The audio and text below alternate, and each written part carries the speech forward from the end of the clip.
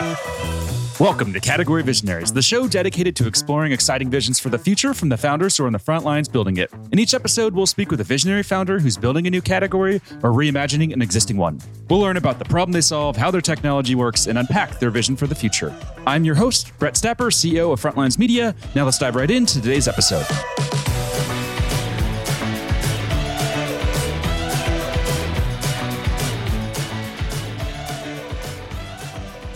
Hey everyone, and thanks for listening. Today I'm speaking with Ankit, Ratan, co-founder and CEO of Signzy, a digital onboarding infrastructure platform that's raised over $38 million in funding. Ankit, thanks for chatting with me today. Hey Brett, awesome to talk to you today. Yeah. Looking forward to have a great conversation. Super excited to chat with you. So to kick things off, can we just start with a quick summary of who you are and a bit more about your background? Yeah, so maybe let me just start directly from college. I did my engineering from IIT in India and moved to a company in US called Essex Lake, where I worked for 2 years, largely in financial services. The top two clients I worked at were MetLife and Citi. And there were a lot of, you can say, learning moments for me, fundamentally moments that changed my thinking of life. And I think top of that was that enterprises are these inefficient beasts. I guess we will talk more about it during the rest of the conversation, so I'll not spend too much time there. But one thing led to another. 4 of us felt we can start a company ourselves catering to enterprises. So I jumped into my first startup, which was called Crosslink. What we tried to do was do data analytics for enterprises. It was going well in the sense it was financially a good company. It was solving problem, having customers, but it was turning out to be a services business. And to be frank, I was too young to do a services business. I didn't have my heart in it. And in 2015, I was in the middle of thinking about whether to continue with this or quit it. And on the side, actually, I interestingly was doing a Coursera course on entrepreneurship. And as a case study, the company that we created was called Signzy. And somehow I kept building greater and greater conviction on that. My other co-founder, Arpit, who is a lawyer, he joined us. Then our CTO, he dropped out of college and joined us. And by 2016, we had at least the founding team full-time working on this. And then when we went out to the market, we kind of realized that, there were a lot of learnings that we were having. And slowly, we kept building. And over the last 7 years, we have been able to position ourselves as a company that solves for banking infrastructure. I'm sure there will be questions where we'll go more deeply into it. But for me personally, I think it has been a journey of finding a large area like enterprises where I felt there's a lot of inefficiency. And then through both of my startups, finding ways to solve practical problems, to solve real problems. And I always like to use the example that, somebody has to take on the dirty work and solve it. Everything can't be cool and sexy. So I love those kind of problems. And I guess Signzy is also one of those companies. Well, let's dive deeper into Signzy. So just at a very high level, and I think you hinted at it there, but maybe you can just go a bit deeper. How do you articulate the problem that Signzy solves? And let's talk a little bit about the solution and how you solve that problem.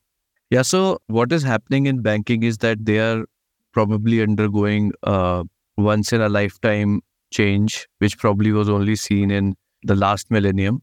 And the digitization is happening on 2 fronts. One is that banks themselves are undergoing automation of processes.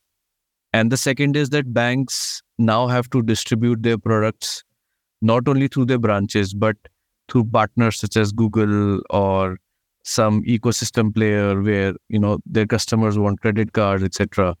And the old way of banking has always been branch-led, sales rep-led banking, relationship manager-led banking. And this fundamental transformation is a little bit challenging for them. And where Signzy comes in is that we allow them to make this transition without spending millions of dollars in expensive software from large vendors, without spending 6 to 12 months trying to integrate different providers in fintech infra and workflow. Signzy is a single stack where you can find fintech APIs starting from identity, underwriting, contract signing, etc. in one place, and a workflow to stitch them together to build customer journeys. And therefore, you're able to substantially reduce your cost because everything is one place and there's one single license. And you're also able to get live very, very quickly using our no-code workflow builder. So yeah, in a summary, that is what we kind of solve for in banking, and the value that we add is directly measurable in terms of time we save. And then, of course, once the application is live, customers see faster tats, application onboardings increase, cost of completing an application decreases in terms of operational cost. So the software then starts paying for itself in some ways. What's it like selling to banks and financial institutions? How do they generally feel about making new technology buys? I think that would have been a very relevant question in some ways, maybe 2 years back before COVID. I guess today it has become in some ways is an essential factor that they cannot ignore. And they're no longer asking this question of should we do it or should we not do it? The question has definitely moved to how should we do it? And I think it is a golden moment in some ways for B2B founders working in the BFSI industry where they're not facing this wall, because even my first startup was in banking and I can clearly see the difference. You don't have to convince them that there would be consumers coming digitally who would not want to come to your branch. That convincing doesn't need to be done. They are convinced that there would be substantial digital business that will come to these banks, and they truly want to find out the best vendor or the best way to go through that process. And internally, as they ask that question to themselves, are they thinking, or as they explore, going digital, are they thinking, do we just build this in-house? Is that an active conversation that they're having? And they're just deciding between, do we do a vendor or do we do in-house, or do they not even try to do it in-house? Yeah, I think the other thing that maybe will be good for audience to understand is when banks say in-house, they truly mean some vendor that they have been working for a very long time. And is a service company in some ways. And so in some ways, you're never actually competing with the employees of the bank, but you're competing with the long-standing embedded vendors in the bank. And yes, in-house is always the first preference because those vendors are onboarded, they are trusted, there's a lot of relationship between the IT teams within the bank and those vendors. They have been through thick and thin. So when you come in, your value proposition has to be extremely differentiated and something that the current vendor cannot do. And it's only then that you get a fair chance. Even after that, many times you may still not get the deal. What did you do to get that chance? Because looking through your website, I see logos like Citi, HSBC. Now, these are obviously big, big banks, big institutions. What did you do to get that opportunity to work with them? And how did you build trust and credibility with these big companies early on? Yeah, I think the beauty about our product is that we kind of go and make an unrealistic promise. And we tell them that this complicated workflow that you think will take 6 months, you give us 3 days, we'll sit out of your office and we'll make you go live in 3 days. Of course, it will not integrate with your system, so it will still be a app on a cloud for the moment. But we'll show you how this will happen in 3 days in front of your eyes. And then when we deliver on that promise during the POC, it truly tells them that, I don't like using the word magic, but it is a magical moment in some ways. And they definitely understand this is something their current vendor cannot do. They don't have the capabilities to do it at all. So the chasm is too big. Like, you are no longer comparing yourself to an equivalent service or product. And I think from then on, to your point about trust, you kind of meet your first promise, and then you're honest enough to say that it will take time to integrate with your systems now, which is the probably harder part. My product works, but your systems are still legacy. There's a lot of information security aspects you will ask me to do, etc. And that part will still take time. But now that I've demonstrated that my no-code platform can truly build in days and weeks and not months, every time once I'm integrated, you have to make a change, it will take a week. It will not take a month or 2 months like it takes with your legacy vendors. And I think that approach has worked. They've seen that benefit, and hence they've slowly adopted us more and more. Let's talk a little bit about growth and adoption. Are there any metrics and numbers that you can share that highlight the growth and adoption that you're seeing? Yeah, I think we do almost the number one metric that we track is customer journeys on the platform, which means that across our banking partners and financial partners, how many customer journeys have happened. Today, we are doing almost 15 to 20 million journeys a month on our platform. And which translates for us into a rough ARR of 15 million.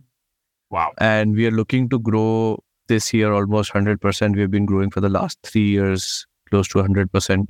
And I think the plan is to keep landing and expanding within these institutions, solving more and more problems for them. This show is brought to you by Frontlines Media, a podcast production studio that helps B2B founders launch, manage, and grow their own podcast. Now, if you're a founder, you may be thinking, I don't have time to host a podcast. I've got a company to build. Well, that's exactly what we built our service to do. You show up and host, and we handle literally everything else. To set up a call to discuss launching your own podcast, visit frontlines.io/podcast. Now, back to today's episode. What countries are you in today? So we primarily operate in 3 geographies, which is US, MENA, which is Middle East, and India. What's it like when you move from one country to another? I'm guessing that every country has different regulations. Maybe in Europe, it's a little bit more portable, I think is what people have told me. But how do you move country to country when all the regulations are probably a little bit different? Yeah, I think India and US are 2 homogeneous countries, large homogeneous countries. And probably while they both are different and regulation is different, but it is an easier problem.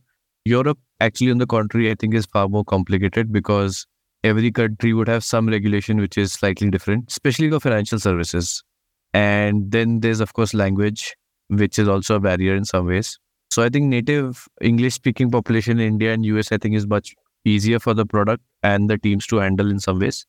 And I think Middle East is a geography where we have tactically gone because somehow we got the right deals. And unlike, I think, B2C, in B2B, I always like to say that everything is not some cool strategy. Sometimes you'll get this large deal with some large bank and you'll end up in that region. So I think Middle East was more of that. What's an average lifetime value of a consumer for a bank? And what's the difference between like the US and India, for example? So, of course, we would have extremely opportunistic and optimistic future values. But I would say among the current ACVs across our large top 10, the average ACV is something like 700K. And at least today for us, India and US is not very different because we have the largest 4 banks in India as customers and large part of their businesses have adopted us. Mm-hmm. I think in US, we still don't have that kind of adoption in top 5. So right now it's not, but if I was to guess from my previous experiences, I think there would be a 5x difference.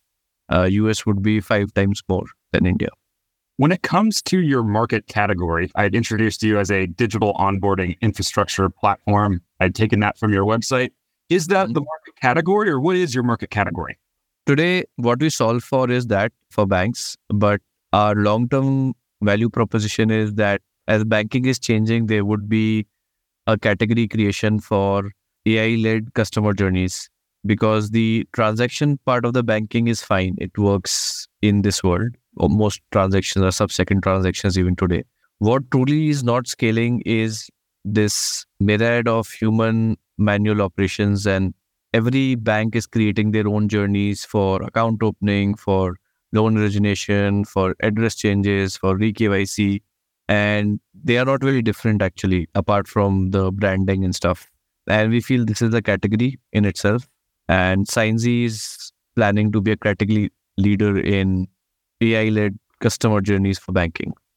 What types of activities are you doing now or do you plan to do in the future to evangelize that category and educate the market so that they understand that they need a category like this? Right now, that's a great question. And right now, I think most of it is content. The probably right way to do it is actually talk more and more about it like we are doing right now. And we have been only more bolder about it in last 2 years.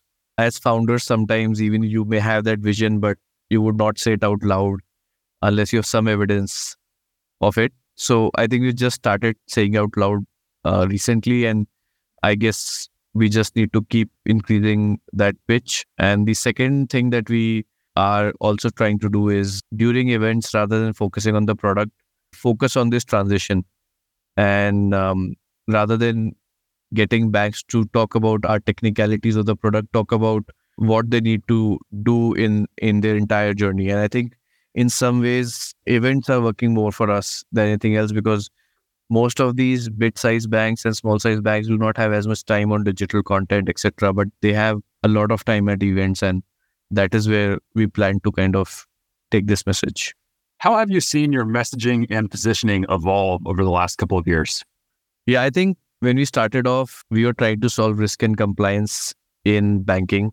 And when we started going deeper, we realized that there are basically two categories in risk and compliance. One is what you can call customer journey risk and compliance. Customers are opening accounts, taking loans, changing addresses, etc. And the other is transactional part of risk and compliance, that, I'm transferring a large amount of money and somebody needs to, either look at the transaction, ask for evidence, or report it as suspicious transaction. And we realized that, the first part of banking in risk and compliance, which was customer journeys, there is, of course, a pain at the bank side that, they have a lot of operational cost, still fraud, and etc. And there was a huge pain at the customer side. They hate these processes. And somehow fintechs were innovating at that edge and beating banks in acquiring customers. And we realized that this is a great opportunity where the banks lack the tech edge. They want a compliant, secure solution. And at the same time, they want things to be friendly like fintechs. And we felt this was a great opportunity for us. And that is what we kind of focused on and honed on. I read on your LinkedIn, I think it was your slogan there, was banking customer acquisition 3.0. Can you just take us through that history? How would you define 1.0, 2.0, and then I think 3.0 is clear, but can you just take us back? How do you define 1.0 and 2.0? Yeah, I think 1.2 is those paper forms, you reach a branch or a relationship manager reaches you and everyone is working on paper forms. That's more like 1.0. 2.0 is, I think, what we just saw, right? Banks became digitized in the sense that they had databases. So they had web applications, sales reps had mobile apps, but you were still filling 50 form fields and submitting a lot of documents. And those fields and documents were going to operations. Operations was taking 2-3 days to still validate that stuff and give decisions back to you. 3.0 is where you have to give very less data because most of that gets pulled from some source, or your documents are auto-read by AI. You get a decision on your application within seconds because rather than a manual operation, everything is now done by AI in terms of taking decisions. So 3.0 is an experience which is an AI-led first experience and which brings everything to Netflix or Amazon-like experience in banking. As I mentioned there in the intro, you've raised over $38 million to date. What have you learned about fundraising throughout this journey?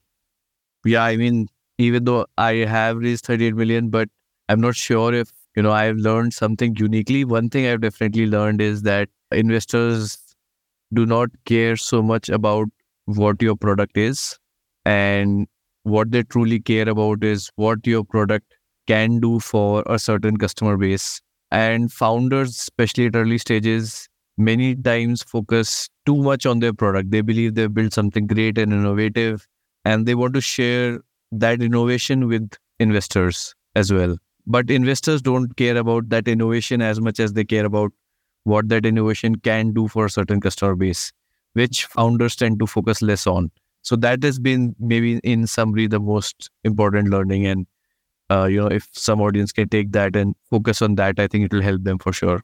Final question for you. Let's zoom out 3 to 5 years into the future. What is that big picture vision? What's the company going to look like? Yeah, as I said earlier in the interview, we believe this is a new category in itself, like CRM, like core banking. And current solutions are subpar. People are using 2.0 workflow builders to solve some of these problems. Sometimes it's custom technology, etc. And there's clearly a common thread across the sector. And so therefore, it should have a category of its own. We believe because of our very deep engineering we've done in financial services, in integrating so many fintech partners, in building so many widgets and workflows, we are ahead of the curve, ahead of competition in some ways. And we hope to see ourselves as a category leader, helping banks who cannot spend millions of dollars on IT technology become competitive to their fintech peers, even to their large banking peers, by using Signzy as their core customer journey platform. Amazing. I love the approach you're taking. I love the vision, and I really love the problem that you're tackling here. Now, we are up on time, so we'll have to wrap. Before we do, if any founders listening in want to follow on with your journey as you build on this vision, where should they go? LinkedIn, Twitter. I don't get so many DMs on Twitter, so I think Twitter may be the best one. LinkedIn is a bit noisy. Yeah, I think everyone can relate. The LinkedIn's full of outbound there. Awesome. Well, thank you so much again for taking the time. This was a lot of fun. I really enjoyed it and really appreciate you taking the time. Same here, Brett. Thank you so much. All right, keep in touch. This episode of Category Visionaries is brought to you by Frontlines Media, Silicon Valley's leading podcast production studio. If you're a B2B founder looking for help launching and growing your own podcast, visit frontlines.io/podcast. And for the latest episode, search for Category Visionaries on your podcast platform of choice. Thanks for listening, and we'll catch you on the next episode.